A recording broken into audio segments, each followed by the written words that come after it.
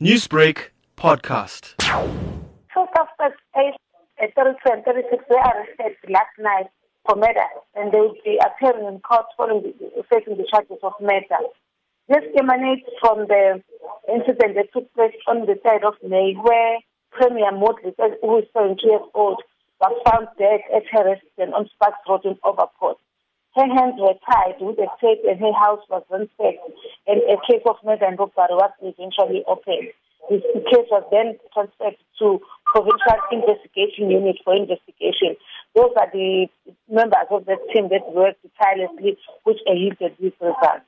The suspects will be appearing at Durban Magistrates Court soon. Meanwhile, Moodliar's daughter, Dr. Seshni Moodliar, says she is relieved and grateful that the police investigation yielded this arrest. As you know, we've been fighting for justice for my mom, and I myself, I'm extremely relieved and grateful that actually it's possible that mom's killers have been found.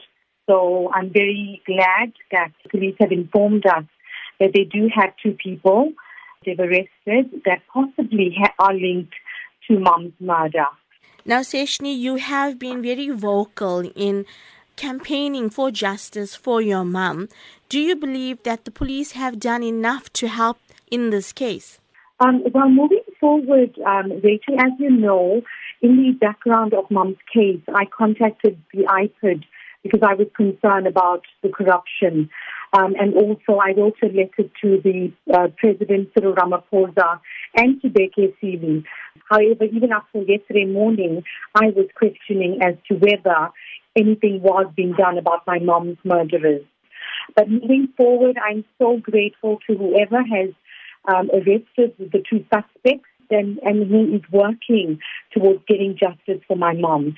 Because I just feel that, being vocal and actually talking about it and getting it out there and contacting all these key people, as well as everyone's support and prayers, has really helped us in sort of getting some sort of closure with mom and actually getting justice for her, Rachel, because as you know, losing my mom, it's been the worst thing for me. And I'm just so grateful that justice will be served because she didn't deserve to die in the way that she did, especially a murder during COVID-19 lockdown where we could not even go and see her funeral. Newsbreak, Lotus FM, powered by SABC News.